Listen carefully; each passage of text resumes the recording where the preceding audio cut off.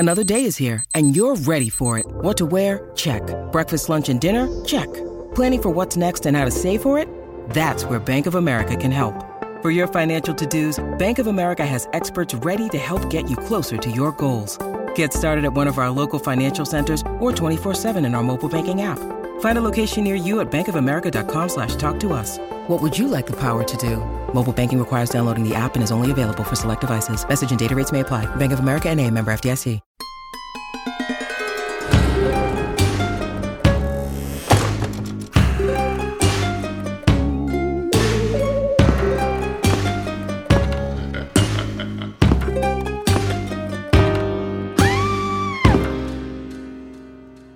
Hello and welcome to another episode of Ain't It Scary with Sean and Carrie, brought to you by Killer Podcasts, an Evergreen Podcasts network. I'm the titular Sean. And I'm the very titular Carrie. It's the show that takes you inside the unbelievable, the unexplainable, the macabre, and the bizarre, and tries to find an answer. Hello, Caroline. Hi. This week, I have a story, well, not a traditional horror story. I think that this week's subject is unbelievable, unexplainable, macabre, and bizarre. We are talking about this might be paired well with some of the medical horrors that you've shared in episodes like Medieval Poisons. So this is like a body horror sort of thing, like David Cronenbergian. The next words in my outline here are, this week is about true body horror, Carrie. About pushing the human form to limits it was never meant to meet. The Fortean Times says of Tarrare, our subject for today's episode, the story of Tarrare will raise a frisson of horror in even the most devoted student of the macabre. The bizarre acts of the French glutton are unbelievable, and one would at first be tempted to suspect that his biographer, Professor Percy, was guilty of exaggerating. This week, Caroline, we are talking about Tarrare, the hungriest man who ever lived. Oh. Tarrare was a French peasant and street performer and eventually, inexplicably, spy who lived during the Revolution. Because if there's anyone super subtle, it's a guy who can't stop eating. Carrie, to be one of the most fascinating and gruesome individuals in France in the 1790s, that's a feat. And I think Tarrare is high in the running for that title.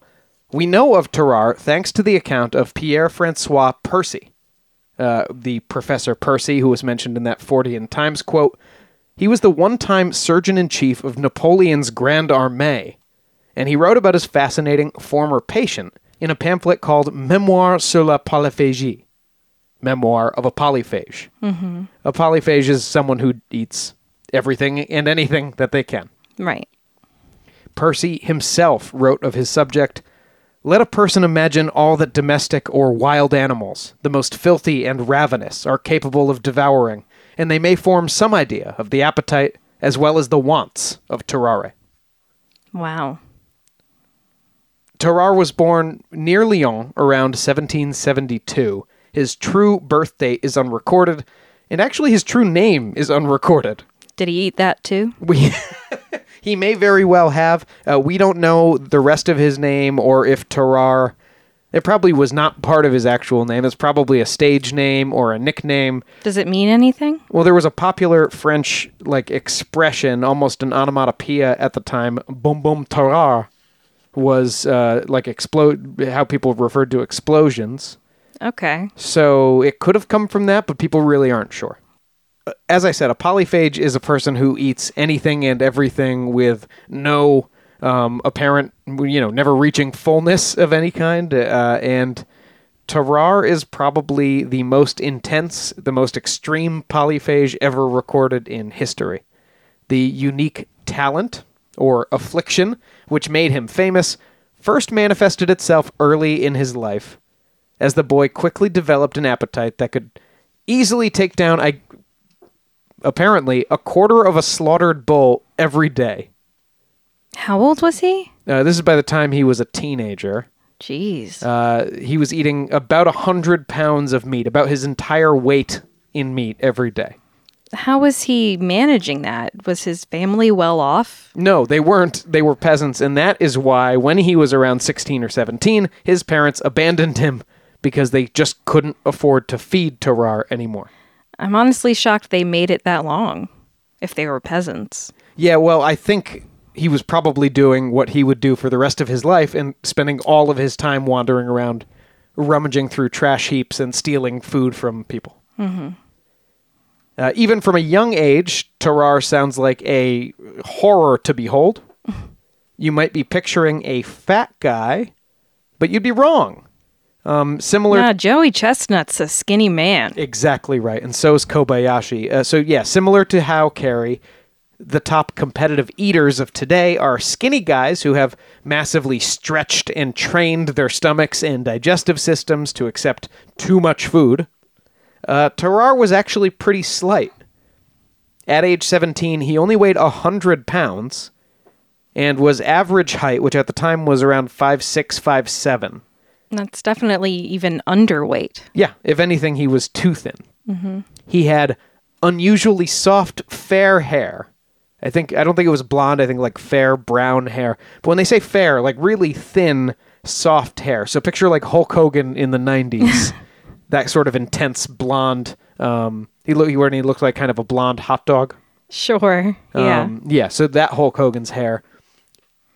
Tarrare also had an abnormally wide mouth, to the tune of about 4 inches between his jaws when his mouth was fully open. Oh God. This was surrounded by nearly invisible lips. They were so thin. And filled with teeth that were streaked with brown and black stains.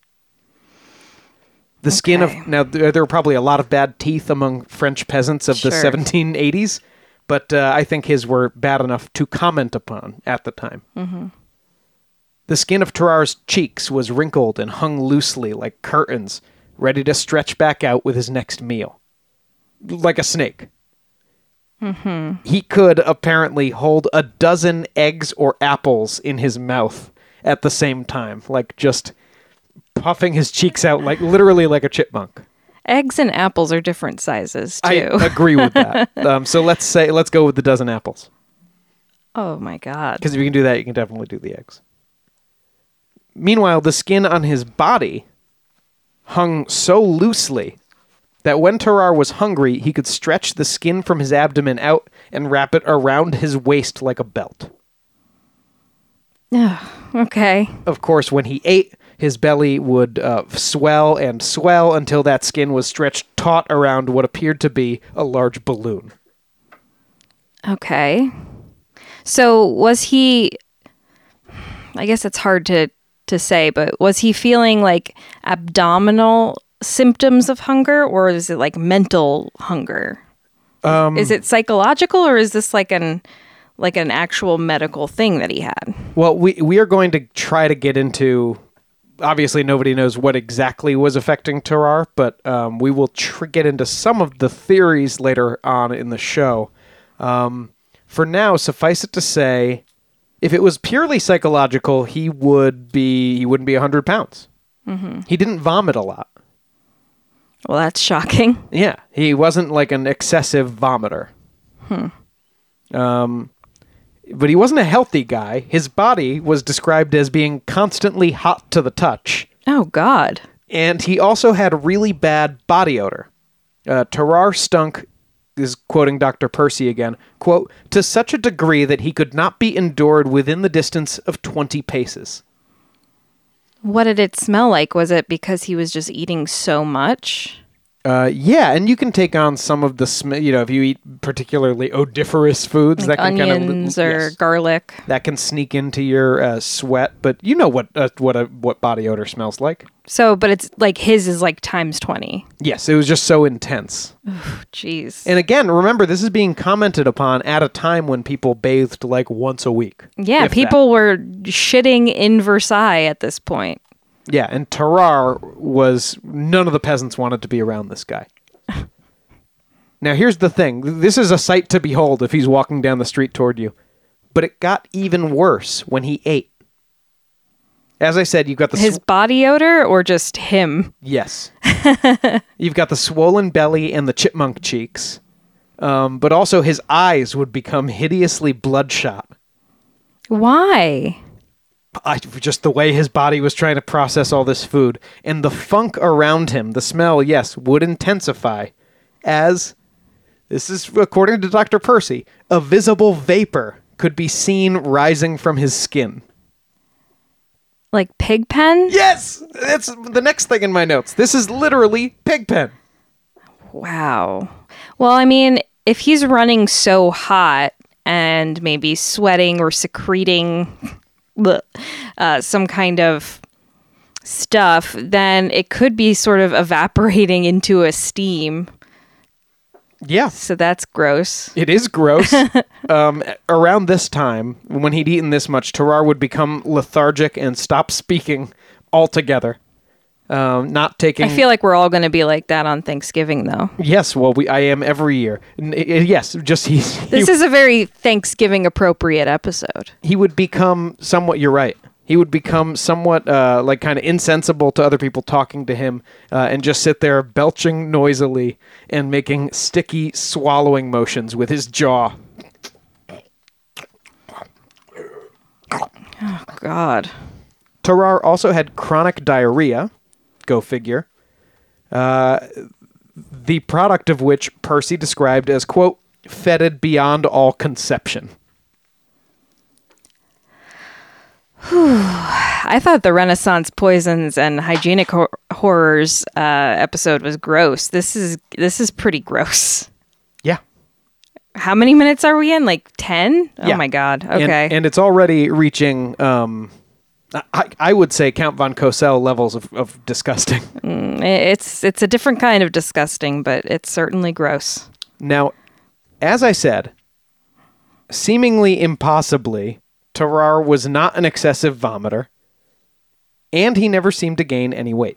Those who knew him said that apart from his eating habits, Tarrare showed no sign of any mental illness or unusual behavior, apart from being very apathetic, with what Percy calls, quote, a complete lack of force or ideas. Well, first of all, the eating thing is a mental disorder. So you can't just say, like, aside from that, he's great, because he's not great. Because this is literally his life is insane eating. Oh, yeah, no, he's obviously mentally ill.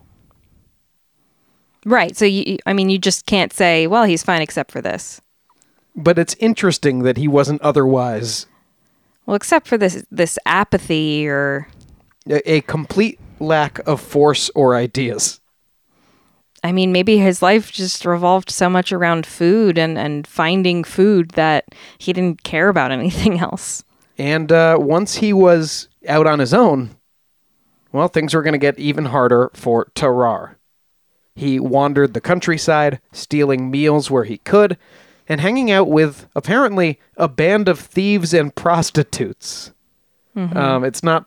the only role he could have filled there would be kind of forming a distraction while people picked pockets in a crowd, you know? Tarrare's just standing there in a crowd, shoving live rats into his mouth or whatever. Maybe. I mean, there's also the fact that maybe other people didn't want to hang out with him. No, yeah, but why did the thieves and prostitutes take him from place to place? I mean, maybe he just followed them. Excuse me. Excuse me. Yeah. Excuse me. Are you going to finish that muffin? Ew. Are you going to finish that belt? I don't like this impersonation. It was while hanging around these thieves and prostitutes that Tarrare would find his true calling. No, not the Coney Island hot dog eating contest. That was still a few centuries away. He became a street performer. Makes sense. And again, maybe coming out of being a distraction for kind of these pickpockets or something like that. But no, he, a traveling charlatan magician, kind of a snake oil salesman, saw Tarrare on a corner eating rocks and stuff and brought him along as a kind of an opening act.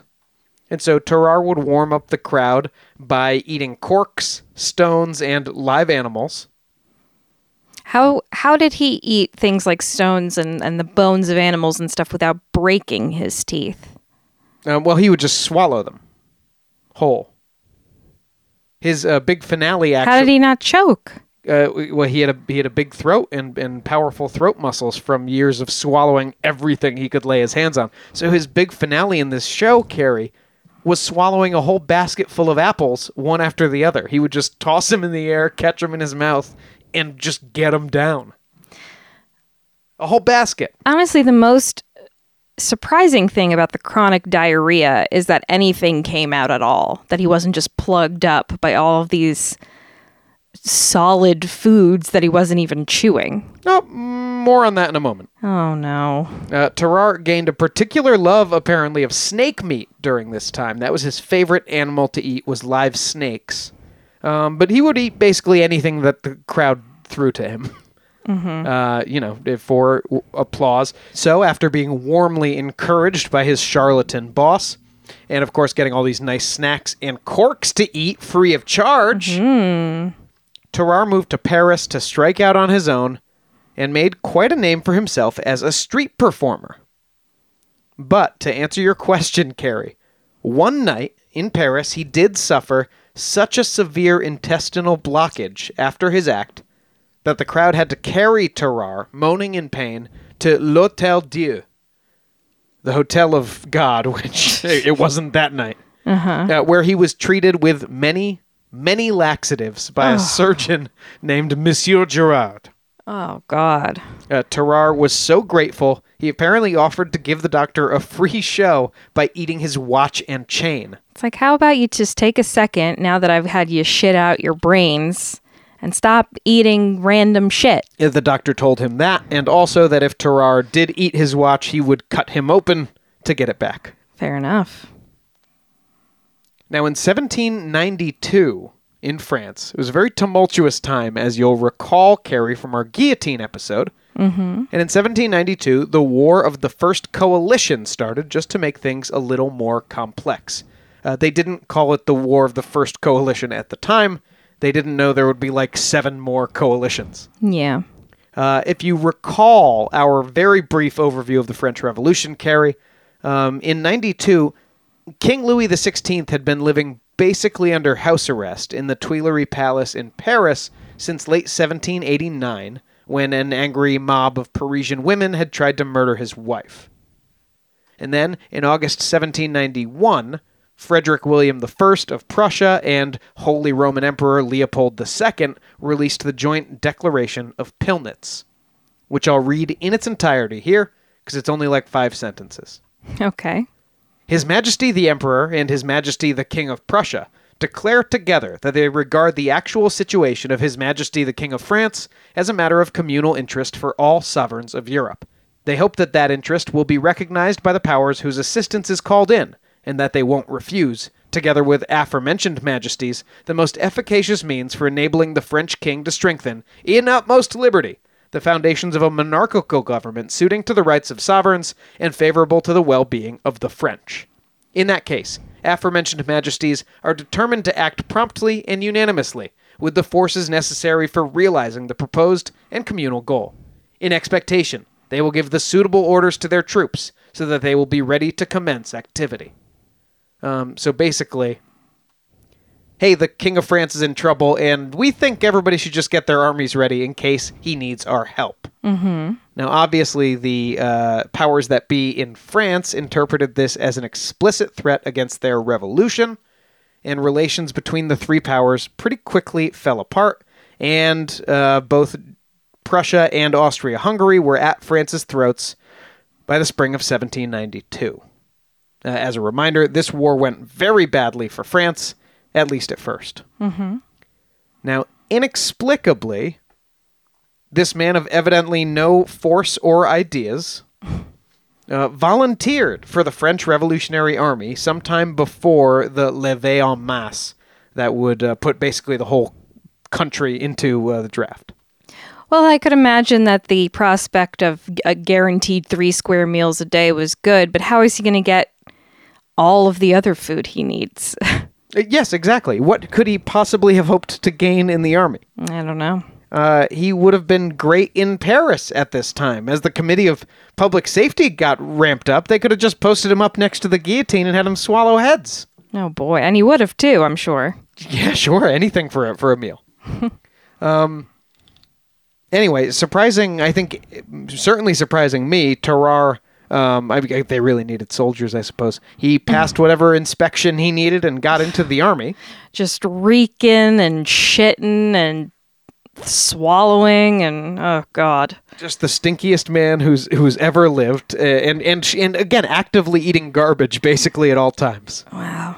Okay. So, surprising no one, standard military rations were not enough to sate Tarrare's appetite. And so, rather than fighting, he spent most of his time in the army doing favors and chores for other soldiers in exchange for part of their food. Okay.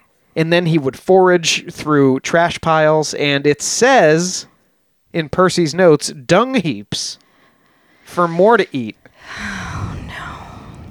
But nothing was enough, even spending all of his time in the army foraging for food and doing favors for other people to pay for more food. Before long, Tarrare was admitted to the military hospital at Soultz-en-Forêt with extreme exhaustion because he just didn't have enough calories to keep his body going. So his body required an excess of calories. It was medical, not just psychological. That's what I'm saying. Right. Well, I'm saying his body is definitely primed for it, but I didn't know if it was an actual need or just a psychological need. Right. Well, at what point does one become the other? Yeah, I guess.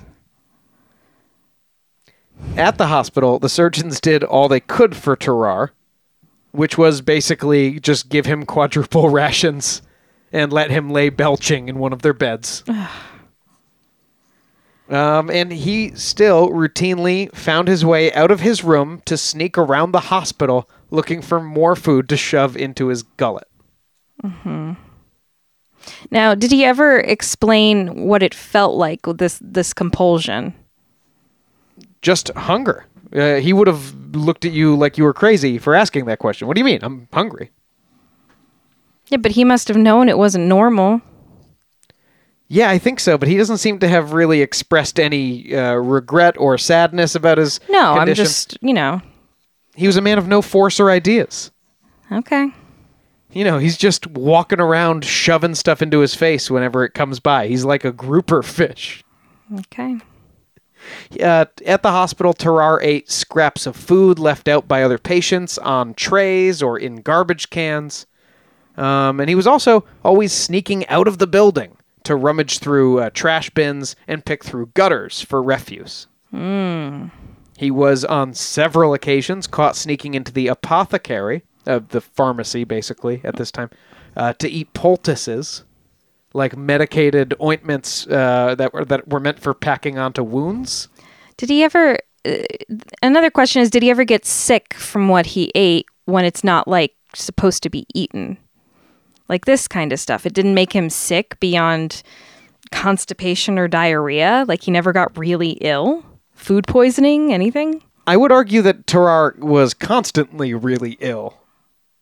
I mean, he didn't live a very long life. But was he in constant abdominal pain from food poisoning from eating animals alive or whatever? Well, he had diarrhea basically all of the time. So probably. Okay. Ugh. Okay. So eventually, with Tarrare sneaking into after he was caught eating poultices for a second or third time, the military surgeons at the hospital were just like, we're not even mad. We're just impressed. They were fascinated with Tarrare. Like, sure. What are you, Tarrare? And they ordered that rather than being returned to active duty, he just stay in the hospital for experimentation. I'm sure he was fine with that as long as they gave him his food. And boy, would they ever give him his food, Carrie. Because put in charge of the experimentation on Tarrare at the hospital was a Dr. Corville, along with the hospital's surgeon-in-chief at the time, Pierre-Francois Percy. There he is. The man who would later become Tarrare's biographer. So it was here that they first came into contact. And Percy and Corvo would basically spend the next few months shoving anything they could find down Tarrare's throat to see how far they could go. But more on that on the other side of the break. Oh, boy.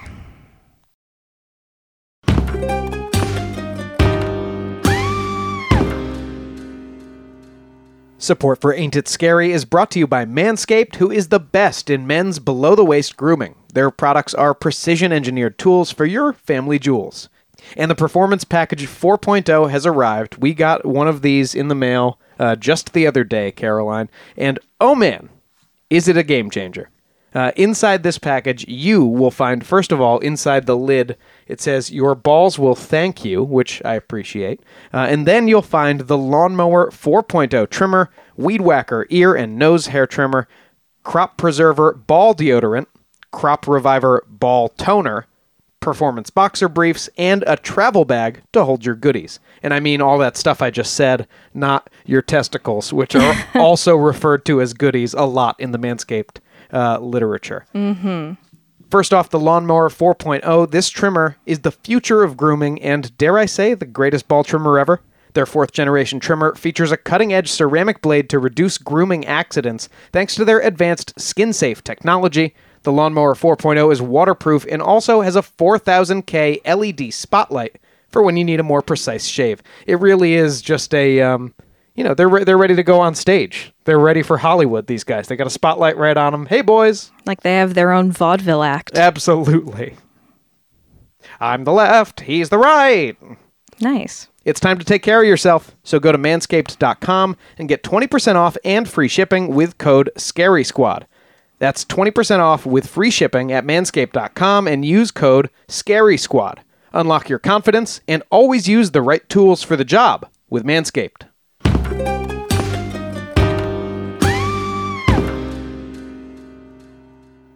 Welcome back. Before the break, we were introduced to Tarrare, the hungriest man who ever lived. Caroline, what do you think so far of the tale of this very hungry, very smelly French peasant? It's pretty gross. I mean, I've definitely covered some gross stories before, but something about not telling the story, just being told the story, it just makes it grosser. Oh, yeah, I know, because I've been on the other side of most of these medical freakery episodes. I mean, I feel bad for the guy. He obviously had both a psychological and medical compulsion to do this. Yes. It seems like a terrible and miserable way to live, but it's also just disgusting to hear about. Yeah, it's a crazy, gross story, but I don't want to I'm not just going, oh, let's laugh at the freak here. No, it's kind of sad, too. If you put yourself in Tarrare's shoes and just imagine, look, no one likes to be starving. No one likes to be hungry. And just the idea of a hunger that can never be sated, that can never be filled, and in fact, that doesn't even seem to have any impact on your body when you continually eat. Yeah. I mean, I've had instances where I hadn't eaten actual food, say, in days for medical reasons. Like I can only have liquids and stuff for several days, and it starts to drive you a little crazy. And that's even before thirst comes in. That's just hunger. It's really all you think about. You try not to concentrate on it or focus on it. And it's just miserable. So I feel bad for the guy for sure, because it's a horrible way to live every single day. Yeah. And at some point in his life, Tarrare would actually seek treatment for his condition.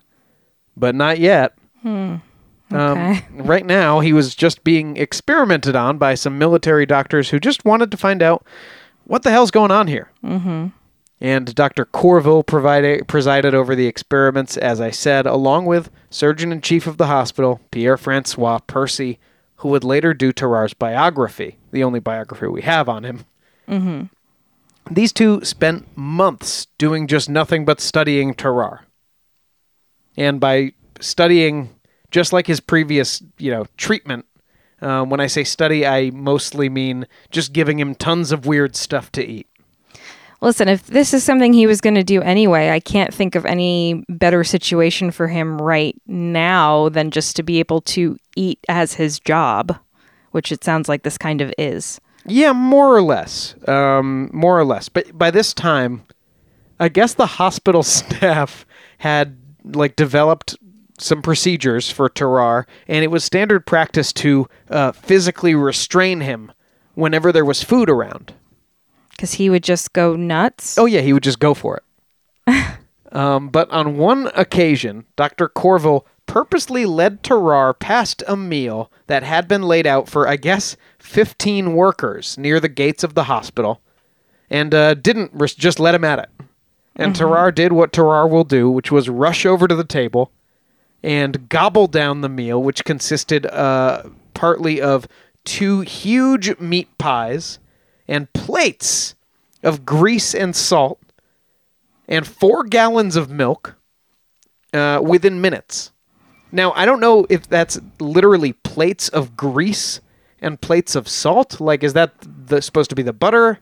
I could imagine maybe the salt is to add, but maybe the grease is just what was left after he ate all the meat pies. Or do they just mean greasy, salty stuff? Yeah, I don't know. It probably didn't matter to Tarrare if these are. Let's just imagine plates. I was imagining he was going to eat the plates themselves. So, not yet. He hasn't eaten any plates yet. He then, upon finishing the whole meal, immediately fell asleep. And Dr. Corville was there just taking notes the whole time. He noticed that Tarrare's belly was taut and swollen like a massive balloon, basically the size of the rest of his body. Another time, the doctors gave him a cat. Oh. A live cat. Just here's a cat. Do whatever you want with this. We're not going to, ask any leading questions. Oh my God, he's eating it. Just immediately just ate the cat. Yeah. Tarrare tore the cat's belly open with his teeth and drank its blood. That's not even food. In front of the doctors. And then proceeded to eat the entire cat except the bones. And they said sometime in the next 30 minutes, 20 to 30 minutes later, he vomited up the fur and skin. Just the fur and skin, like an owl would or something.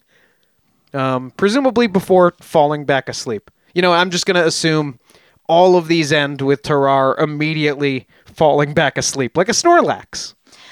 But a really skinny genuinely, whatever stopped him from just eating a person? More to come later. Oh, God.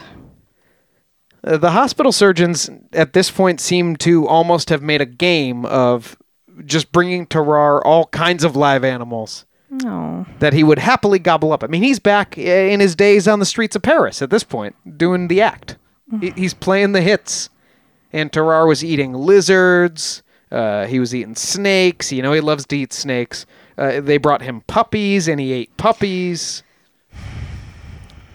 One time, the doctors apparently handed Tarrare a live eel, and he cracked open its skull with his teeth and then swallowed the whole thing without chewing once. This is really turning my stomach. We only have a little bit more, Carrie. Tarrare is about to get his real important purpose in life. Okay.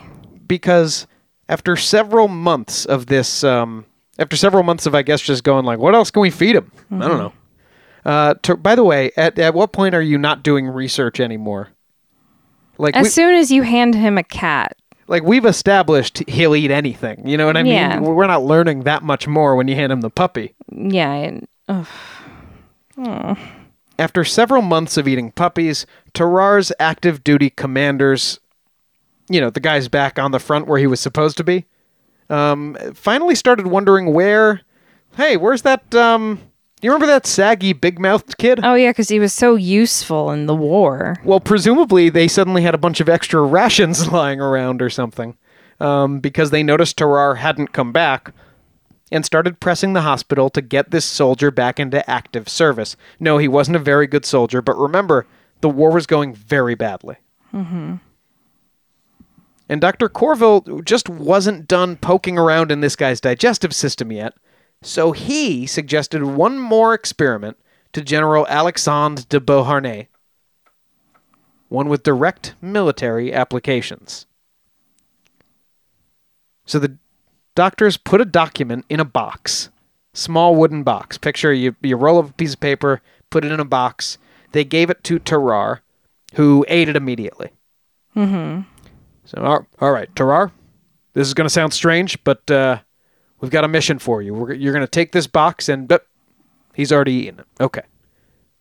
2 days later, some incredibly unfortunate military intelligence officer was retrieving the box from Tarrare's latest blast of black-smelling diarrhea. Yeah, but it's not like the box could have come out full. It did. So we had he's got a lot of problems. The box did come out medically. The box did come out full, and the document inside was still legible.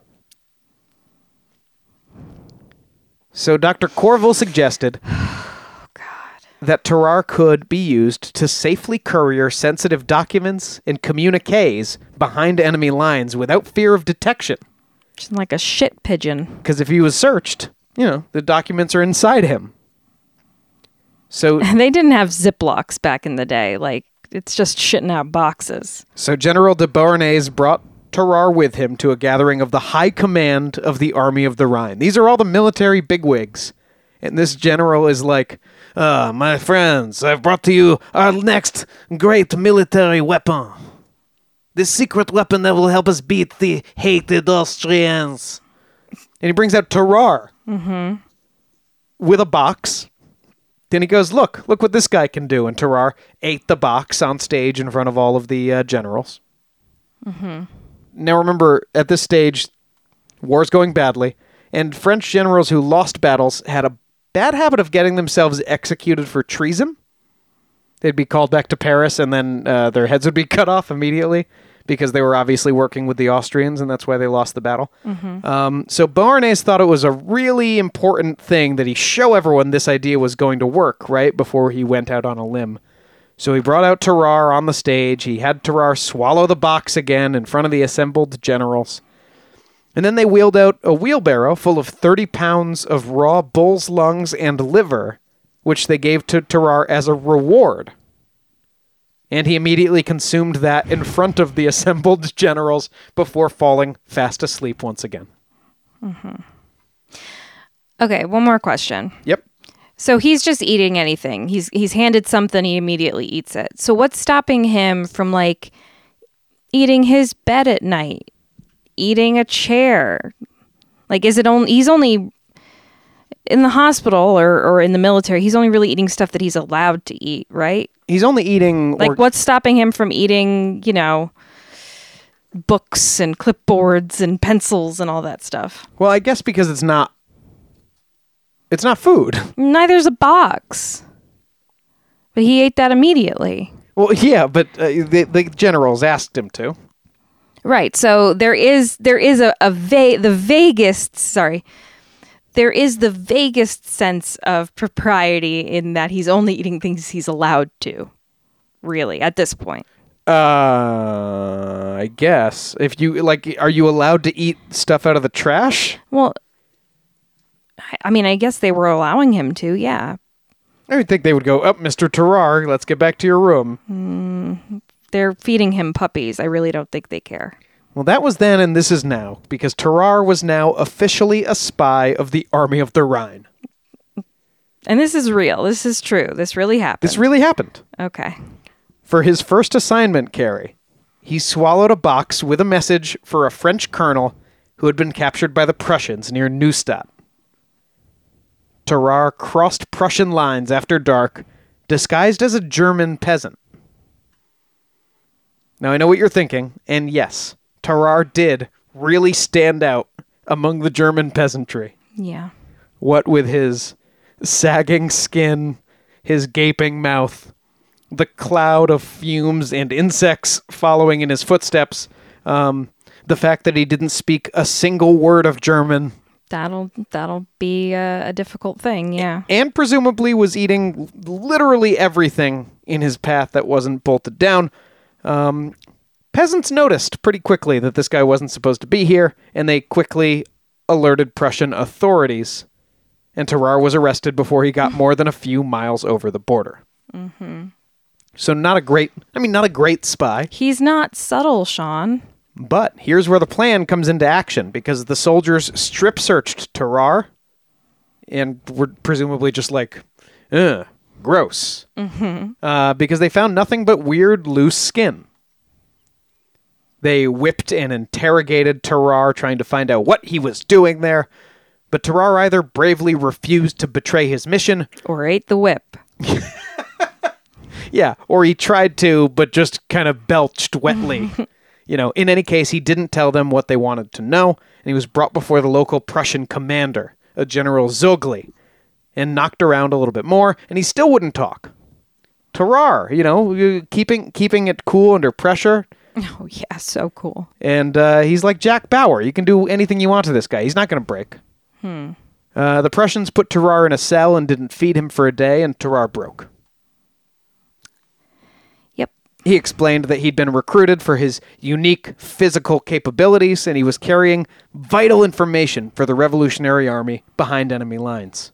One day.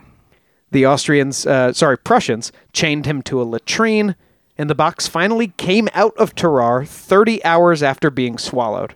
So, figured 5-6 hours after he is chained to the toilet. And now it was a Prussian intelligence officer who was unfortunate enough to be digging through Tarrare's, again, famously toxic dumps. Oh, God. Okay. In the end, there was no useful information in the box. There was just a message for the French colonel. They didn't trust Tarrare as a spy yet, for good reason, right? So there was just a message for that French colonel that basically said, hey, we don't know if we can trust this guy, so just let us know if you got this message. Okay, well. And if you did, where are the Prussians? Where are they going? So General Zogli was pretty pissed about this, and Tarrare was on the gallows with a noose around his neck before the general relented at the last minute. I'll add here. Why didn't they just kill him? Well, why would you kill him? Because he's a prisoner of war? Yeah, you don't kill prisoners of war. You ransom them back. Okay, did he do that? No, they just let him go. Well, then what are you doing? They just beat the shit out of him. I don't know. I think this probably was not really the guy changing his mind at the last minute. Mock executions are like a thing, Mm-hmm. They could have mock executed him to really put the fear of God in him and it'll be real next time. I mean, there's nothing to be afraid of. He's already given up everything after a day of not eating. I like to think that General Zogli was ready to hang Tarrare, and then just the pathetic scene of the rope sinking into his pudding-like shoulders was too much, and the general was just like, just kick his ass and let him go. Yeah, maybe. After his brush with death, Tarrare was done with military service. And the military was probably done with him, too. So, desperate to avoid more active duty in any case, Tarrare returned to that military hospital and begged Dr. Percy to try and find a cure for his behavior. Mm-hmm. Mind you, we have this story from Dr. Percy, but I don't see why he would lie about this part. Because he fails, ultimately. He tried everything he could think of to suppress Tarrare's appetite, which included large doses of laudanum, which was probably the most fun of the treatments, because the other ones were white wine vinegar, tobacco pills. I guess eating tobacco is supposed to make you sick. Well, I mean, nicotine is an appetite suppressant. I mean, even for smokers. Mm-hmm. So that could have been part of the thinking, like nicotine pills. And this is maybe the worst one to me. Soft-boiled eggs. Just a ton of soft-boiled eggs. Certainly the worst one to me. Well, untenable for you. Yeah, I hate eggs. The doctor tried controlled diets, but Tarrare would just sneak out of the hospital at night And Eat the paint chips off the wall. well, I mean, again, it was always organic food, but I mean organic material. I don't mean I eat anything as long as it's organic. I don't mean organic, you know. I mean not metal or stone. He would scavenge offal from outside butcher shops. Like, just go through the garbage cans at butcher shops and get the intestines and stuff they'd thrown out. The pig hooves and heads and things. And fighting stray dogs for roadkill and garbage in alleyways. Percy said by this time, quote, "The cats and dogs fled in terror at his aspect, as if they had anticipated the kind of fate he was preparing for them." Well, he probably smelled like he eats cats and dogs. Yes. That's a very specific smell. Yeah. During this time, Tarrare was also back to eating poultices. That's what's going to happen when you're in the hospital. And worse. He was caught several times drinking from patients who were undergoing bloodletting. So somebody's unconscious, just lying on a table having some blood drained, and he would come and Just drink from the blood? bowl the blood was draining into, yeah. And he was caught several times trying to eat bodies in the morgue. Around this time, other doctors started going, "Hey, I think this guy's mentally ill. We should probably send him to an asylum, because he's obviously not, getting better here." But Percy was fascinated and wanted to continue the experiments as long as he could. And this lasted until sometime in 1794, when a 14-month-old child went missing in the hospital. Now, was this child being treated? Why was the kid there? Yeah, the kid was, yes, I believe, being treated. Okay. And then the kid was gone, and Tarrare was immediately suspected, obviously. And it would have fallen on Dr. Percy to defend him. Nobody else was going to. But even he was like, yeah, he probably did it. What did Tarrare say when they asked him? Tarrare's never quoted as saying anything. I think he mostly just shoved more food in his mouth. Well, then they should just starve him out until he admits if he did it or not. Hospital staff It'll chased... probably take 2 hours. They had no proof against him, but the hospital staff chased Tarrare out of the building, and he would never be seen around Sault-Sous-Forêt ever again. Dr. Percy probably thought this would be the last he would ever see of Tarrare. But the two would cross paths one more time.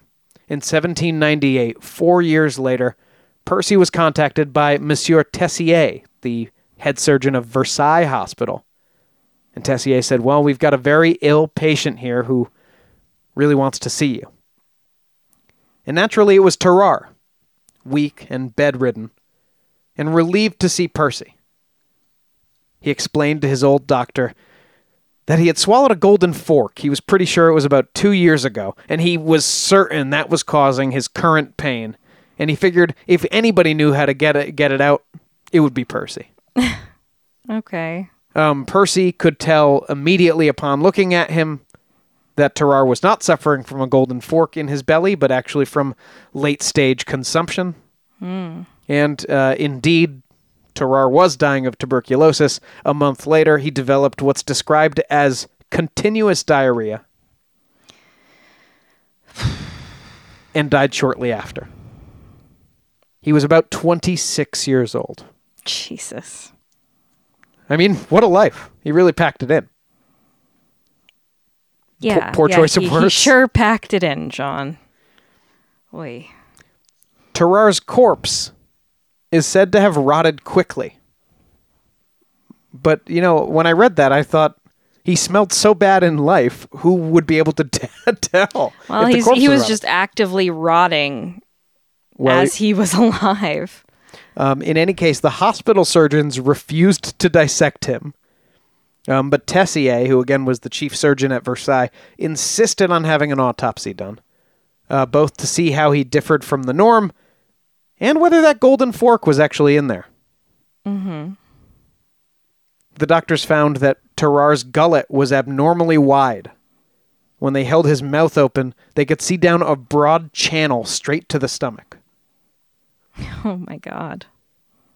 Now quoting directly from Percy's memoir, The entrails were putrefied, confounded together, and immersed in pus. The liver was excessively large, void of consistence, and in a putrescent state. The gallbladder was of considerable magnitude. The stomach, in a lax state, and having ulcerated patches dispersed about it, covered almost the whole of the abdominal region. The golden fork was never found. Well, gold's a soft metal. You're right, he could have digested. Maybe it was digested. Whew. So Percy thinks that he did eat the baby. Yeah, well, certainly Percy couldn't come up with any good defense for him when everybody else was like, this guy's got to go. And there was no other possible explanation that was no found? other suspects. Nobody was arrested for that baby's death. Wow. So I think it's safe to say this guy, certainly he might have eaten a baby. And it's believable that he ate a baby. I think so. Yeah. Do you think it's believable? I think it's possible, yeah. If he's eating live animals, I'm just surprised it took him that long. He must have been around other people. How big a step is it from puppy to baby, really? For him, probably not a huge step.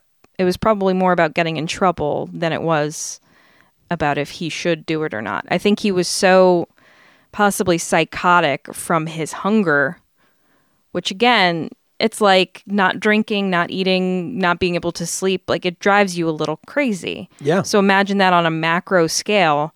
He was probably pretty unwell and he had no sense of right or wrong about it. It was just need sustenance, need food. Doesn't matter what it is, who it is, whatever. And that's what makes this a horror story. Yeah. You know, he's feeding that need. He's feeding his sort of baser urges to the point of becoming a human monster. There's a horror movie coming out that's kind of like that where... Yeah, Hellraiser? No, it's... Is Tarrare a Cenobite? I think he would definitely be a Cenobite for sure. Like a gluttonous Cenobite. But there's a movie coming out.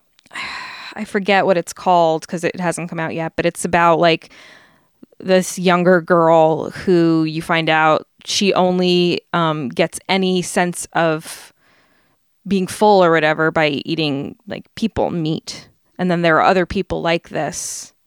And, you know, there's like an older guy who has this issue where he can only be satisfied by cannibalism. And so he like takes her under his wing to teach her how to do this. But it's like, I'm pretty sure that's inspired by this story because that's kind of what it sounds like. Yeah. Boy, that's dark too, but at least that's fiction.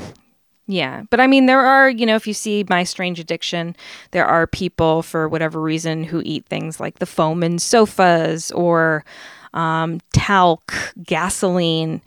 Some of these people have pica, which is when you eat specifically like stone or calcium kinds of, you know, materials or whatever because you don't have enough calcium. A lot of pregnant women develop pica, which is like they have this like intense urge to eat dirt and like stuff like that because they have a deficiency in calcium because of pregnancy. But this is just like he had that for everything. And it was on a humongous scale where he could never be satiated. Yeah. As I said before, the broad term is polyphagia. Yeah. Which is just medical jargon for for a behavioral disorder of uncontrollable eating and hunger with no fullness. Mm-hmm. It's not really usually a standalone condition. It's like a symptom of some other underlying problem. Mm-hmm. And a couple of different things have been thrown out over the years for Tarrare's specific case. There's never been a case exactly like Tarrare's. Mm-mm. And there probably could be, and certainly I would say probably are more than one thing going on here. But it has been suggested that he could have been suffering from severe hyperthyroidism. Mm-hmm. So excessive thyroid hormone production from his thyroid gland. Well, I wouldn't be surprised if his metabolism, especially, and his hormones were just so crazy, like intense and quick turnover and all that because he is running hot. Right. So exactly. And so excessive thyroid production would give you an increased metabolism and severe weight loss. And the symptoms of hyperthyroidism include muscle weakness, diarrhea, extreme appetite, rapid weight loss, profuse sweating, intolerance to heat, and fine hair. Yeah. And those are all the fine hair is a really specific thing. I mean, he definitely had something like that, but it's probably in conjunction with a mental illness and also other disorders to allow him to have the stomach that he did and never put on the weight and all that stuff. Yeah. Some have suggested, as far as the brain stuff goes, some have suggested a tumor or an injury in childhood could have left him with a damaged amygdala or hypothalamus. Both parts of the brain have interactions with your appetite. And in particular, damaged amygdalas can and have caused polyphagia in animals. So that's a thing. But this wasn't just behavioral, right? So we know it's not just a head injury or a tumor because... But there is a behavioral aspect. It seems like it did get worse after puberty, so it might have to do with hormones. Yep. That's a good point. But he wasn't vomiting up most of his food, and he wasn't gaining weight, so something was definitely physically wrong as well as with the brain. Well, especially the not puking and stuff. Obviously, the other side of things, his body is not reacting well to this kind of stuff, but he should be puking if he's eating live animals and rocks and all that stuff. Yeah. And if he's not, then it seems like there is something else going on. There's Prader-Willi syndrome. That's a rare genetic disorder that also, kind of similar to a damaged amygdala or something, causes uncontrolled eating with no feeling of fullness. But again, the health complications that go along with that syndrome are usually obesity related because people can't stop eating. But maybe some brain damage or like a behavioral genetic condition along with something else like an intestinal parasite, for example. If he had a tapeworm or several parasites that were taking this food from him, now you got a stew going. Oh God, I don't want to think about his stew. So what do you think, Carrie? That is the horrible story of Tarrare. I feel bad for the guy until he starts eating live animals and then people, and then I'm out. You don't feel bad as soon as he eats the cat, you're out. Yeah, I guess he was eating live snakes in the because he knew it wasn't going to help.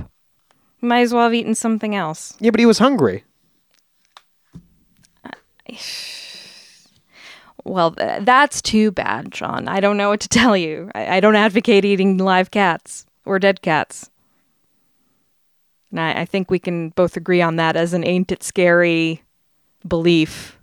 You shouldn't eat cats or dogs. Yeah, or babies. Or certainly babies. Okay. All right, so we're both clear on that one? Yeah. Okay. Okay.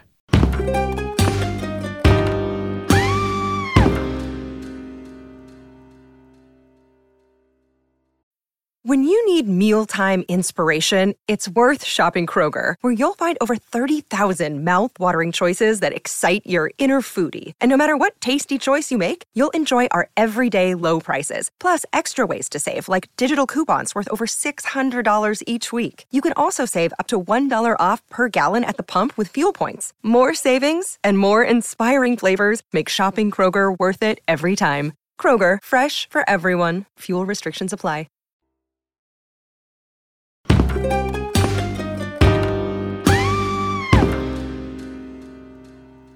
It's me and my boo.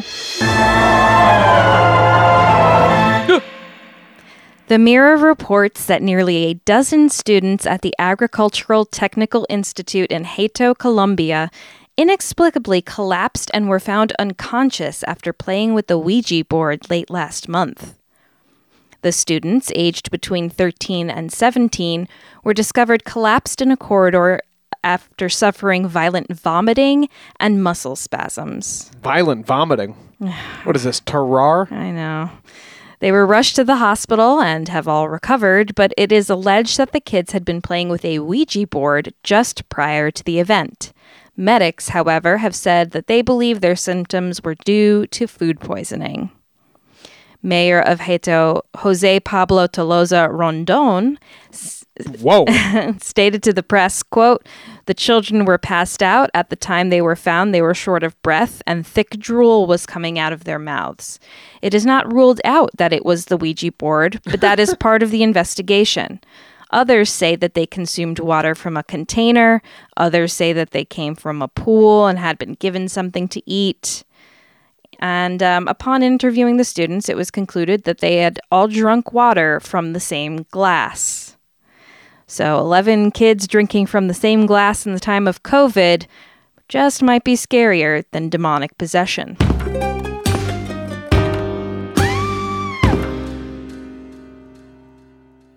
That's it for this episode of Ain't It Scary with Sean and Carrie. Like us on Facebook and follow us on Twitter and Instagram at Ain't It Scary, and check out our website at ain'titscary.com. You can support the show by supporting our sponsors and becoming a patron at www.patreon.com/ain'titscary.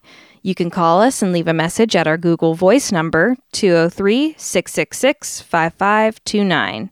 And please subscribe to the show and throw us a 5-star review on Apple Podcasts and also Spotify. We'll be forever grateful. We sure will, and special thanks to our beloved top-tier patrons, Nate Curtis, Sean O'Donnell, Jared Chamberlain, Maria Ferrante, Robin McCabe, Comfy Mike, Alex Nakutis, Ryan Regan, Christy Atchison, Ira, and our newest patron, Kate Pope, is probably caught up with this feed by now, if I had to guess. And it was great meeting you this weekend at Paracon, Kate. It sure was, and thanks for coming. See you next Thursday. Show created by Sean and Carrie McCabe, music by Kyle Ryan. You can find Kyle at his YouTube channel, Music is a Verb. Ain't It Scary has been brought to you by Killer Podcasts and is a production of Longboy Media. From DNA testing to the Dixie Mafia, Crime Capsule brings you new stories of true crime in American history. I'm your host, Benjamin Morris. Join us for exclusive interviews with authors from Arcadia Publishing, writing the hottest books on the most chilling stories of our country's past. You can find us wherever you get your favorite podcasts or on evergreenpodcasts.com. Crime Capsule. History so interesting, it's criminal.